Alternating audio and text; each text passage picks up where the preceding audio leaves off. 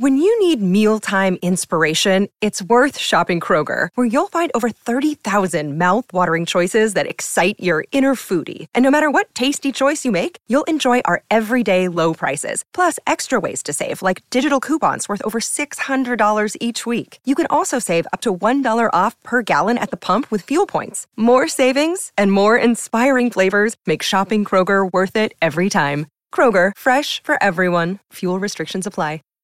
Hey, Drew Scott here, and I'm Jonathan Scott, reminding you that life's better with a home policy from American Family Insurance. They can help you get just the right protection at just the right price and help you save when you bundle home and auto. Kind of like Goldilocks and the Three Bears. It'll be just right for you. We love a custom build. American Family Insurance. Insure carefully, dream fearlessly. Get a quote and find an agent at amfam.com. Products not available in every state. Visit amfam.com to learn how discounts may apply to you. American Family Mutual Insurance Company, SI, and its operating company, 6000 American Parkway, Madison, Wisconsin.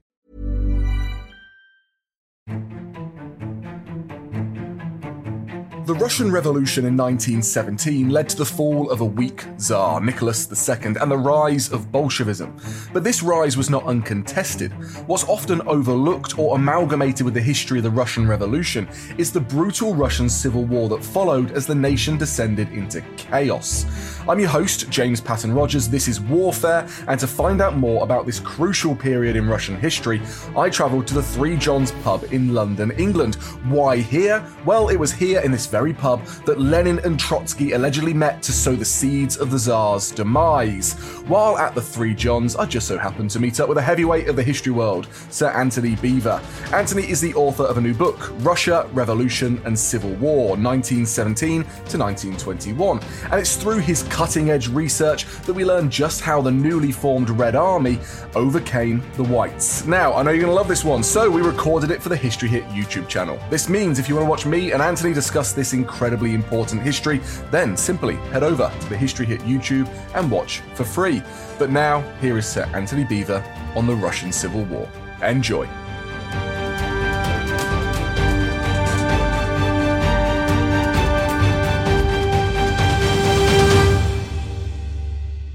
Antony, we are here at the Three Johns in London, in Islington, the place where it is alleged that Lenin stood up in front of the Mensheviks and instead of arguing for a peaceful resolution, argued for one that would be purely violent, a violent way to overthrow the Tsar. And this he did. We had the Russian Revolution, but just as soon as that ended, we moved through to the Civil War period, the Russian Civil War. And this was between the Reds, the Bolsheviks, and the Whites. But I've always been slightly confused.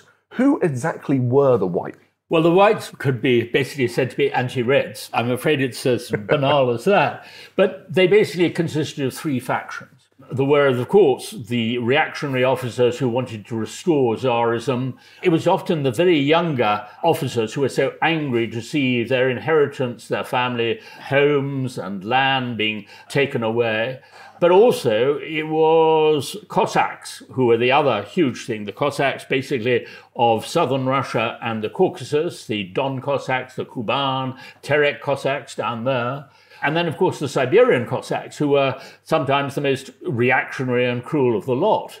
The Orenburg Cossacks, the Ussuri Cossacks, a whole range. And these were basically the sort of freebooters who had extended the Russian Empire during the 19th century, advancing east and basically taking over Siberia as well as Central Asia. And they were the vanguards. They were the ones who protected the Russian perimeter. They were tied to the Tsar. Did they actually want to bring the Tsar back, or was it just the Tsarist way of life for them? Some of the rules that they lived by. I remember reading that they wanted to bring back the punishments of the Tsar so that they could punch their own soldiers in the face, for example. Well, no, that was much more the Tsarist officers themselves, rather than the Cossacks. The Cossacks saw their way of life being threatened by the communists. Some of them, of course, some of the younger ones, supported the overthrow of the Tsar. They were the Red Cossacks or the sort of more left-wing ones, but even they were then horrified at the way that the communists would then try to suppress their way of life and attack them, because there was such a fundamental hatred really between the two.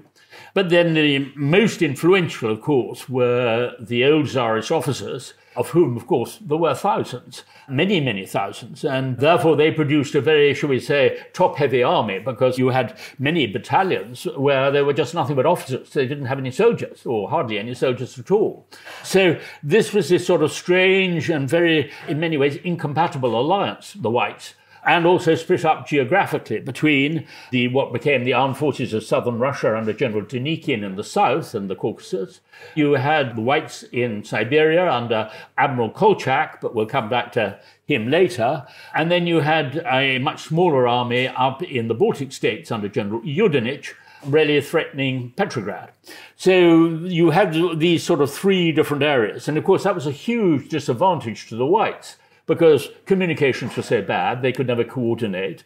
And of course, the communists, the Red Army, as it eventually became under Trotsky, had the great advantage of interior lines, i.e. they could reinforce to their different fronts from this central area of Moscow and the whole of the central Black Earth region. And Trotsky had one hell of a task ahead of him.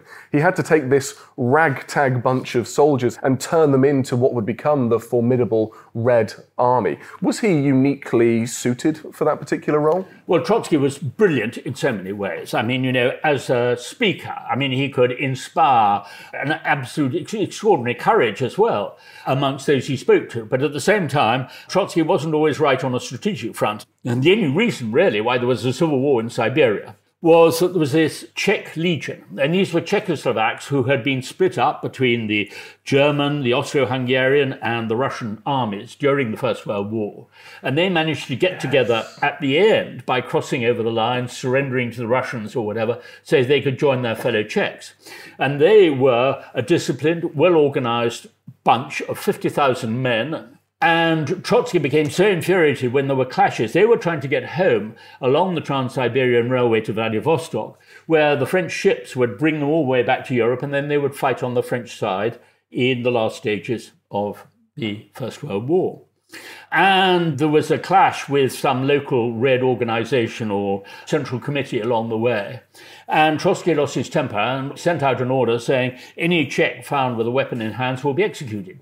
Well, that immediately put the Czechs into, shall we say, first of all, a defensive, but an offensive defensive role.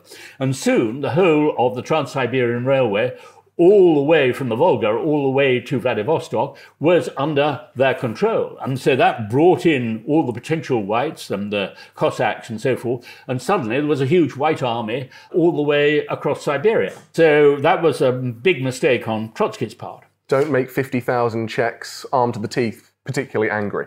Yes. You shouldn't. I think you should calculate. You should calculate your odds. Actually, Napoleon's great phrase was, do not interrupt the enemy when they're making a mistake. Well, you don't do the opposite when you've got a rather more effective enemy and you actually provoke them unnecessarily. Now, when it comes down to the Czechs, that's one international force that is involved in this civil war. And if any history of civil war has taught us anything, it's that it's not purely a domestic fight. And so how many nations from around the world were involved in the Russian Civil War? Well, the list goes on. In terms of numbers, British, French, American, above all Japanese, who landed nearly 80,000 men in Siberia through Vladivostok. But the Japanese, of course, had their own motives. They were hoping to take over a large part of the Far East, of the Russia Far East. Later, of course, this was all part of their sort of Lebensraum. The population in Japan was too large. They were therefore looking for a colony. And eventually they took over Manchukuo, or Manchuria, which they call Manchukuo, instead. And the Americans sent troops to root them off. Well, Americans sent troops really to try to keep an eye on what was going on. But Woodrow Wilson was very dubious quite rightly, about any involvement. He warned the divisional commander, it's going to be like stepping on explosive eggs, so be careful how you go. But they were basically keeping an eye on the Japanese, who had extraordinarily optimistic views. I quote one Japanese officer saying that soon the whole world would be speaking Japanese. They really did think that they were going to sort of take over the whole area. History was in their favour. It was already written in the stars. History was in their favour, exactly.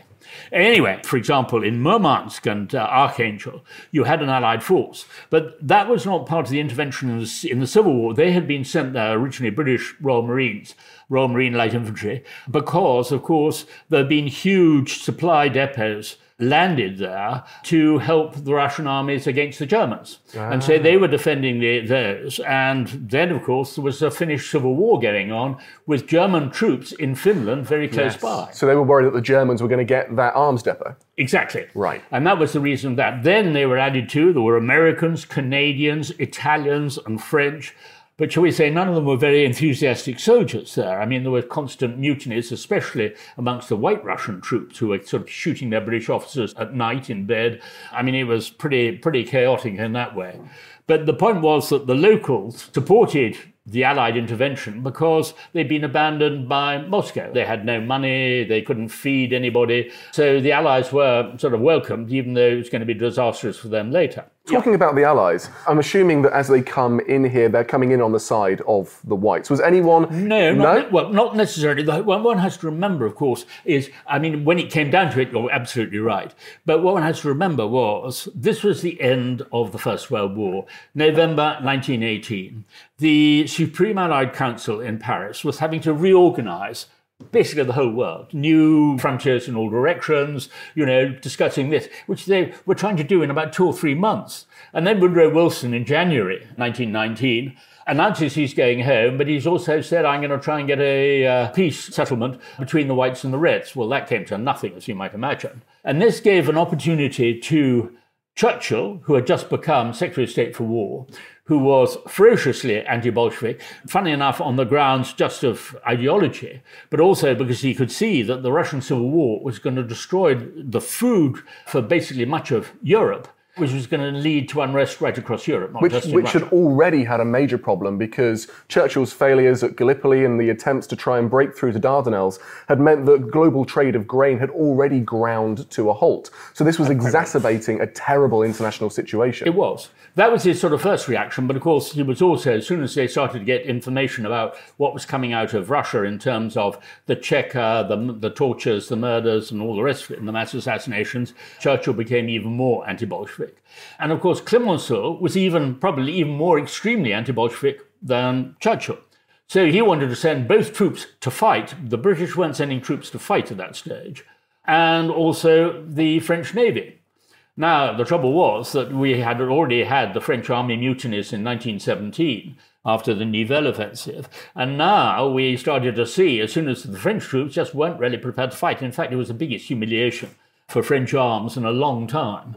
And they were literally driven off by, funny enough, a Red Cossack ataman in Ukraine, who was one of the worst anti-Semites going. And they then were sort of forced all the way back to Odessa and then had to be evacuated because of the chaos. And then you had the mutiny of the French fleet in the Black Sea. So that wasn't, shall we say, very advantageous for French pride. The British, meanwhile, were actually not sending troops. Really their own sort of fighting component was an RAF squadron, 47 Squadron RAF, who were very effective against Red Cavalry when they eventually appeared, especially around Tsaritsyn, later Stalingrad, in the fighting there. And there were a few tanks, the old ones from First World War. So all of this equipment, artillery, tanks, uniforms, even hospitals and so forth, were all being shipped out. I mean, in financial terms, millions of pounds worth, even in those days. So with all of this in mind, when it comes to the clash between the Reds and the Whites, is it less about the Red Army's superiority and Trotsky's skills at organising, and more about the ineptitude of the Whites, and in fact their internal infighting as well? Yes, to a very large degree. But I mean, Trotsky made mistakes as well, in the sense that he despised cavalry as an aristocratic pastime or whatever. But when you look at the sheer size of the Eurasian landmass, it was going to be a railway cavalry war, certainly in the earlier part. And this is why the Whites started to do really rather well, because they had the best cavalry in terms of the Cossacks, and even some of the white Tsarist units or whatever. And then eventually Trotsky had to admit his mistake and start to raise Red Cavalry regiments. with the wonderful slogan and poster saying proletarians to horse.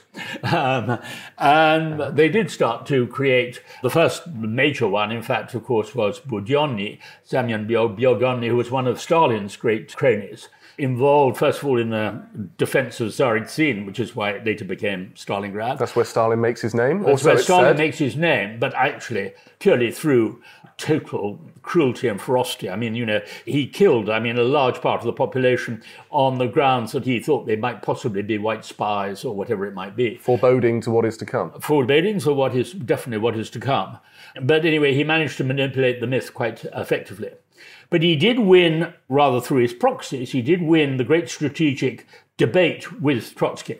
Trotsky believed that the next stage, really, of 1919, moving into 1920, should be that the Red Army should really defeat General Denikin in the south with the White armies there by attacking through eastern Ukraine and then into the Caucasus. So in this strategic debate, Trotsky and his supporters basically were defeated, and Stalin's supporters won the argument in the Kremlin that actually they needed to defeat the Whites in Siberia first, Admiral Kolchak's forces, because they had been actually advancing, and like in any area where there's just so much space, it was quite often a very rapid advance, and then, my God, it was a very rapid retreat.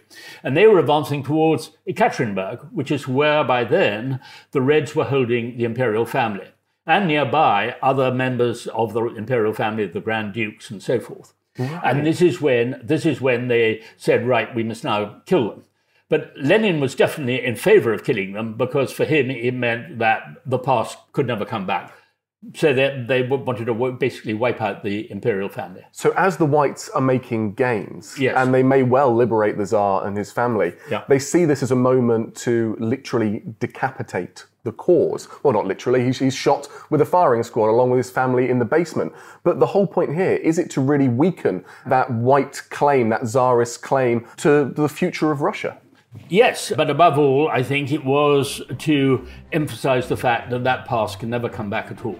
It was basically the way that, of course, the Kremlin tried to pretend they had no input, but actually I think recent research has shown very, very clearly that the Kremlin knew very well, and in fact had actually given the instruction to the local Soviet, get rid of them.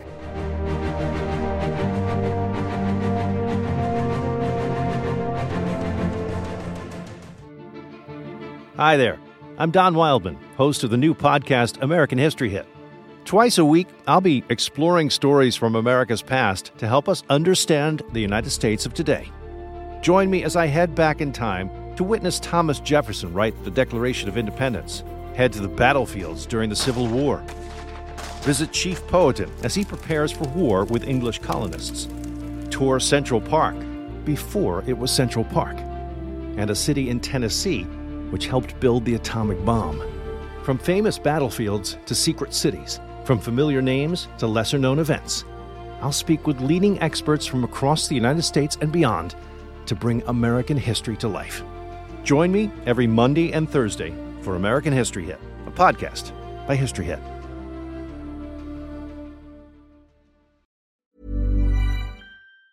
Mom deserves the best, and there's no better place to shop for Mother's Day than Whole Foods Market. They're your destination for unbeatable savings, from premium gifts to show-stopping flowers and irresistible desserts. Start by saving 33% with Prime on all body care and candles. Then get a 15-stem bunch of tulips for just $9.99 each with Prime. Round out Mom's menu with festive rosé, irresistible berry chantilly cake, and more special treats. Come celebrate Mother's Day at Whole Foods Market. Life is full of awesome what-ifs, and some not so much, like unexpected medical costs. That's why United Healthcare provides Health Protector Guard fixed indemnity insurance plans to supplement your primary plan and help manage out-of-pocket costs. Learn more at uh1.com. There's never been a faster or easier way to start your weight loss journey than with PlushCare.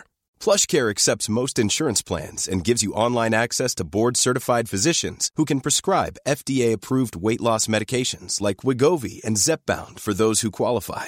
Take charge of your health and speak with a board-certified physician about a weight loss plan that's right for you. Get started today at plushcare.com/weight-loss. That's plushcare.com/weight-loss. plushcare.com/weight-loss.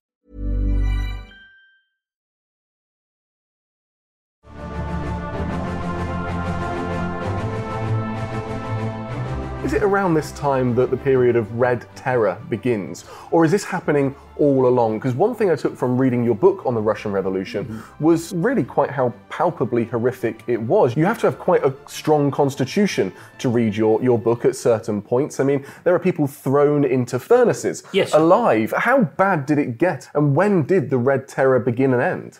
The communists would argue that the Red Terror didn't start until really after the attempt of Fanny Kaplan to assassinate Lenin in the summer of 1918. But in fact, the Red Terror really began with the institution of the Cheka in December 1917. And the Cheka were the secret police. The Cheka was the secret police, which later became the KGB or NKVD, KGB, etc., etc. And this was it was described basically as the sword and shield of the revolution and so forth. The leader, Felix Dzerzhinsky, was totally incorruptible, but at the same time, absolutely passionate in his belief in the revolution, in the creation of Homo Sovieticus, the transformation of society and all the rest of it. What sort of methods did they employ during the Red Terror? What was their modus operandi? Well, in many cases, the definition of an enemy. In fact, they said, do not ask any questions, just ask what is their background, i.e., did they come from a rich family? And soon that was even extended, of course. The kulaks, the rich peasants, were even then defined as class enemies and therefore were to be killed. Or we forget that it was Lenin who invented the gulag, and they were sent to the islands in the White Sea where most of them died or starved to death, as well as all those who were actually killed at the time. In fact, there were many echoes of the French Revolution where aristos had been put into barges, which had then been sunk in rivers or in the sea. And they were doing this in the Baltic, where they'd been bound up with barbed wire, forced into these barges, and then the barges were sunk. I'm fascinated to learn that Lenin's solution to a lot of this was the establishment of the gulags. Was that his way of bringing the civil war to an end? Exile them as far as possible, and then you can start to build this Soviet state?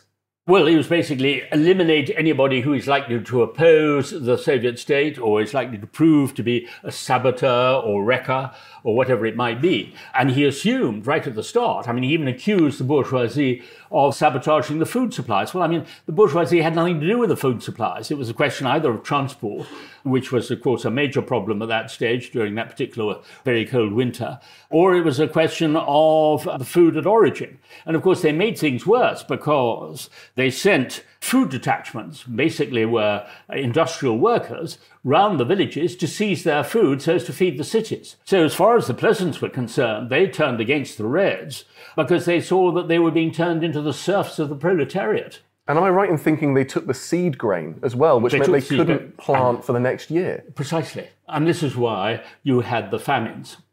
And in many ways, Lenin had managed through these policies, especially the food policies, to turn the peasantry against them. It was just that the whites were so stupid and so reactionary that they were even worse. And so there they had an opportunity of getting a large proportion of the population on their side. And in many cases, the whites or the Cossacks would ride into a town, they'd be greeted as heroes. People would even come out and kiss the stirrups of the officers or whatever in gratitude that they'd arrived. And they would be hated within 3 days because of rapes, of stealing, of looting and all the rest of it, and their sheer arrogance.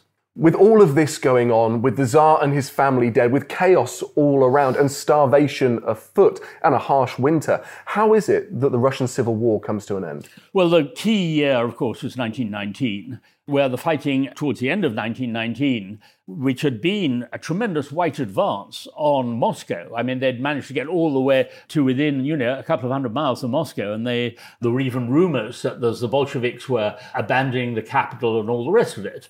And Churchill was getting really excited, thinking, this is going to be it. And then couldn't understand why there was a sudden turnaround. And this was partly because the armies which had been used against Siberia and had defeated Admiral Kolchak could now be brought back and suddenly started to reinforce the Red Army there, but also because the Reds were very much more intelligent than the Whites, they offered an amnesty to all the deserters. Right. And suddenly there was another 500,000 joining the Red Army. So the Whites suddenly were pushed all the way back to the south, some of them into the Crimea, but most of them back into the Caucasus. And of course, it's from Crimea, they're pushed even further, and they have to evacuate to Turkey. Yeah, exactly. But that's not until October and November 1920. But in the meantime, and this is again the great stupidity of the Whites, in the meantime, there is the Russian-Polish War. And the Whites, because of their reactionary Russian imperialist ideas, refused to offer any encouragement to independence in any case. They'd said basically to the Poles, you actually should still be part of the Russian Empire. So Piłsudski, their leader, had very little faith in them at all. Ditto with Estonia, which had been part of the Russian Empire and the Baltic states, and ditto with Finland. And that is why the White Finns managed to win their civil war, with German help, during the first part of 1918. So having sort of really irritated and exasperated all of those people with whom they could have had quite an effective alliance, here they were more or less abandoned in the Crimea, now under the command of General Baron Wrangel, who was a very effective commander, and especially a cavalry commander, and General Denikin had gone off into exile. But the Poles probably wouldn't like the idea that their war against the Bolsheviks, which they regarded as one of the great decisive battles of the world, and to a large degree was, this was at this moment of over-optimism on the part of the Bolshevik, of the communist government in Moscow, that they were about to break open the whole of Europe and create world revolution. Well, actually, the German Revolution had already failed, but they still thought if we can get through White Poland, we can sort of stir it all up again. And so in the summer of 1920, as they advanced south of East Prussia, they underestimated the way that the Poles, especially with their cavalry, had actually taken a very dangerous but brilliant strategic gamble of swinging all the way out and then attacking them from the flank. And this caused total destruction and really humiliation and the defeat of the Red Army there. And in the south, you had Stalin with the other Red Army, who refused to come to the help of General Tukhachevsky, who was a very young but brilliant commander in the north. And this led to, shall we say, eventually to Tukhachevsky being executed by Stalin later on during the 1930s, surprise, surprise, because Stalin had been blamed, not surprisingly, for the defeat against the Poles. And it's from here that the Civil War starts to come to an end. The Whites are not very canny at diplomacy. They sow the seeds of their own undoing. Absolutely. And you have the rise of the Bolsheviks and the start of the Soviet, really, this period of time that, of course, defines so much of the 20th century. Now, one thing that the Russian army is notorious for is their brutality, something which we're seeing around the world today with Russia's offensive war in Ukraine. Is this something that you see as a legacy from that period, something that is formed out of the Russian Civil War? A lot of people would say it goes much further back. It even goes back to the Mongol invasions of the 13th century, the feeling that the world is against them, and that basically that rape, destruction, massacre of civilians is a natural weapon of war. And I think in the West, although we had our horrors of the wars of religion in the 17th century and all the rest of it, there was an enlightenment afterwards and a growth in the view of humanism and so forth, which never really took place in Russia. And, whether it's the expansion of the Russian Empire, the cruelty there was still pretty horrific, especially into the Caucasus and even into Iran.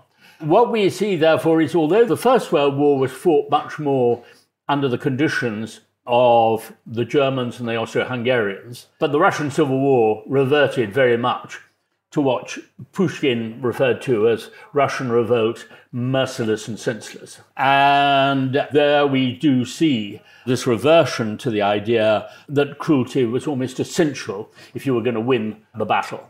To a certain degree on both sides. I think on the side of the Reds, particularly because of the Cheka, it was worse. But I mean, the Whites, especially the Cossacks, the way they were using their sabres would sort of hack people to pieces while they were still alive and all the rest of it. But we don't need to go into that anymore. But what we then see, of course, is the Second World War, where the Red Army, and many of them have felt humiliated by their own leaders and by their own political officers, and the way they were forced to crawl out into no man's land to strip their own dead of their uniforms so that they could be reused elsewhere.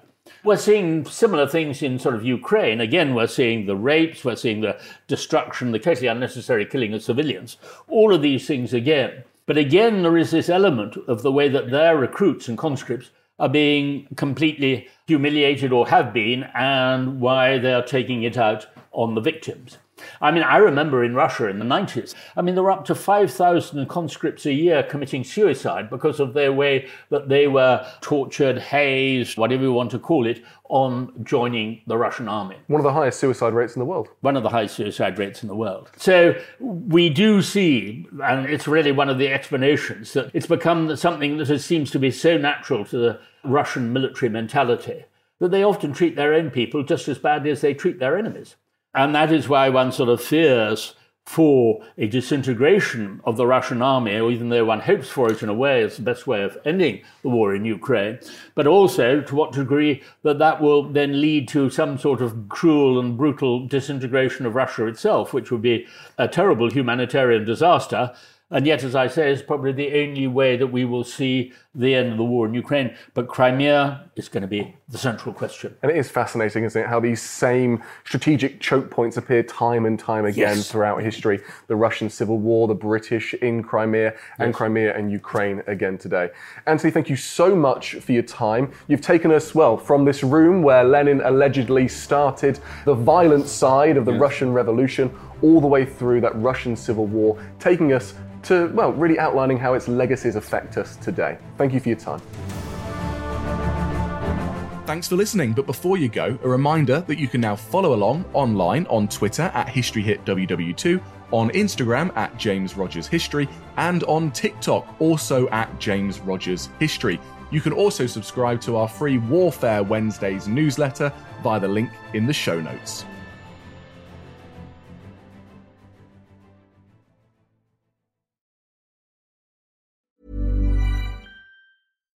When you make decisions for your company, you look for the no-brainers. And if you have a lot of mailing to do, Stamps.com is the ultimate no-brainer. It streamlines your processes to make your business more efficient, which makes you less busy.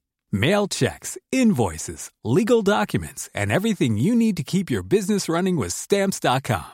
Seamlessly connect with every major marketplace and shopping cart. Schedule package pickups and see your cheapest and fastest shipping options from different carriers, with rates up to 89% off USPS and UPS rates. And with the Stamps.com mobile app, you can take care of mailing and shipping wherever you are. Make the same no-brainer decision as over 1 million other businesses with Stamps.com. Sign up with code PROGRAM for a 4-week trial, plus free postage and a free digital scale. No long-term commitments or contracts.